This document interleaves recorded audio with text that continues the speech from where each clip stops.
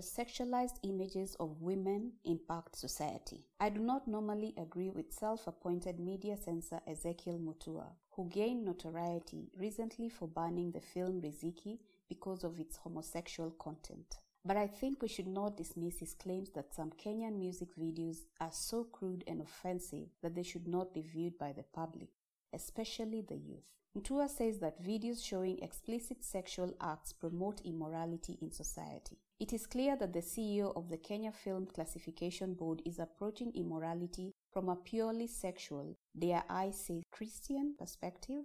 As argued in a recent article, Kenyan society is immoral at so many levels that confining immorality to sexuality obscures the many ills that bedevil the country. If we steady our gaze on the nihilism and purposelessness that our young people have been forced by the older generation to inhabit, then their lewd chants and booty shaking becomes less an indictment on their morals and more on our own, she wrote. However, if we shift the debate from morality to women's rights, Mutua's concerns could be valid. His views might be based on his warped sense of what is moral and immoral in society. But by calling for the ban, he inadvertently became a champion for women's rights. Let me explain why. I have stopped watching music videos of Kenyan, Congolese, and Black American hip-hop and rap artists because I find them offensive to women. As a woman who has spent a lifetime fighting the notion that women should be judged by the size of their breasts or buttocks, I find the hypersexualization of women and girls in many of these videos to be an assault on womanhood. The skimpy outfits, the suggestive gyrating of the extraordinarily large buttocks, the focus on women's surgically enhanced breasts are all meant to show that women are first and foremost sex objects. In the majority of these music videos, the men are fully clothed. I have yet to see a man dangling his penis in front of the camera, yet women are expected not just to dangle but to wiggle their nude or semi-nude private parts. These videos are a slap in the face of all those women who fought for women's rights and who continue to advocate against pornography, which they view as a form of women's oppression.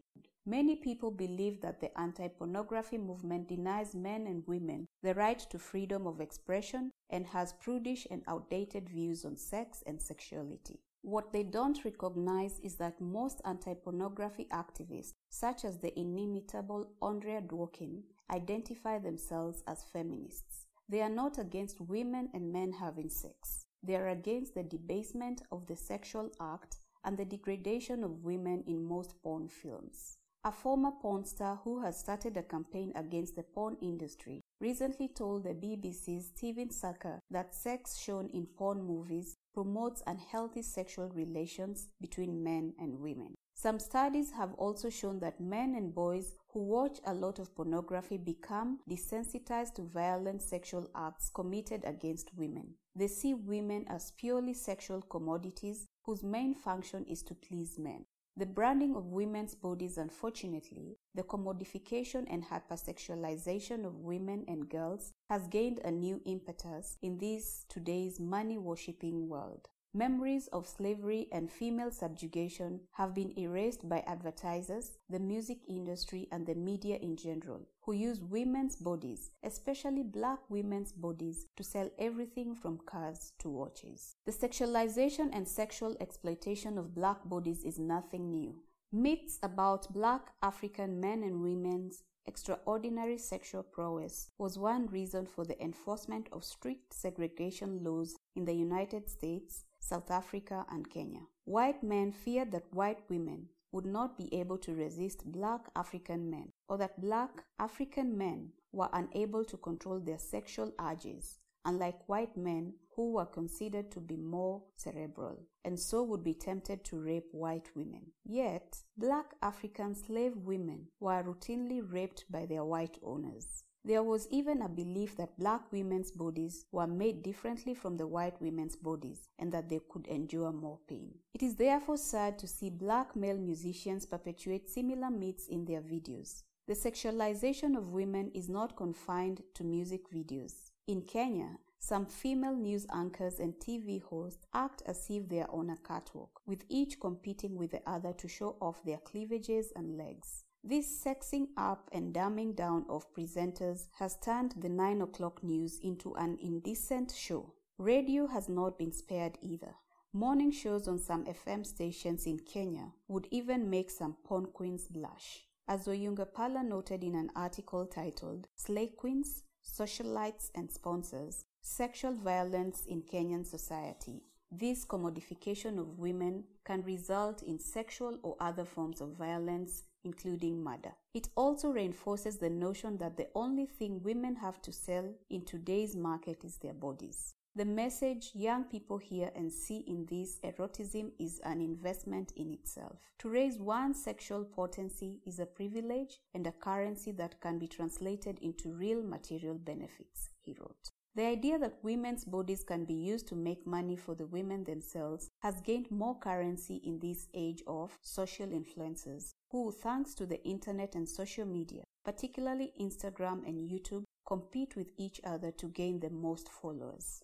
Young women are now brands who market themselves. The more hits, likes, shares of followers you get, the more money you make from the platform and the company whose products you display. Social influencing is now considered a respectable career choice, thanks to women like Kim Kardashian, whose empire is built entirely on this concept. An article titled "How to Monetize Yourself Starting Now," published in a recent edition of the Saturday Nation, shows you how one can become a rich social influencer. Among the author's recommendations to become a successful social influencer are: be the talk of the town, which includes being photographed with the right people; break the internet, which includes posting a daring or provocative photo of yourself on social media; and bring on the drama, which means never being too far from the rumor mill and being witnessed by the biggest gossip in town. All these attention-seeking behaviors are then supposed to translate into money in the bank. Some Kenyan politicians have also bought into this notion that scandals will earn them notoriety, as illustrated by the sex videos posted by politicians or their sexual partners. The current president of the United States, Donald Trump, has not lost his job for his pussy-grabbing and making pejorative remarks about women, the disabled, and minorities. That is how crude politics in today's world has become. Modern-day Hottentot Vanessa's Dede Hunt, an African-American woman, recently put out a video that decried the Batmanization of black women in music videos and on the internet. She wondered why African-American rappers constantly referred to black women as hoes and bitches, and why they used titillating images of black women's breasts and buttocks in their videos. Is this what slavery had done to a people? She wondered. Where former slaves humiliate their own, all in the name of record sales? The beauty industry, on its part, popularized the baby doll look that infantilized women who were never expected to age gracefully. In her book Backlash, Susan Faludi chronicles the demise of the feminist movement and how the beauty industry helped fuel what she calls the undeclared war against women. In societies where women are valued mainly for their bodies, women will go to extraordinary lengths to make their bodies attractive to the men who decide what is attractive and what is not. This has spawned entire industries where women will self-mutilate through, for example, skin bleaching creams, tummy tucks, and vaginal tightening procedures in order to achieve a standard of beauty prescribed by the male-dominated culture. This, says Faludi, has had a devastating impact on women's health and self-esteem. Women and young girls with low self-esteem become easy prey for predators. The impact on their physical health can be deadly.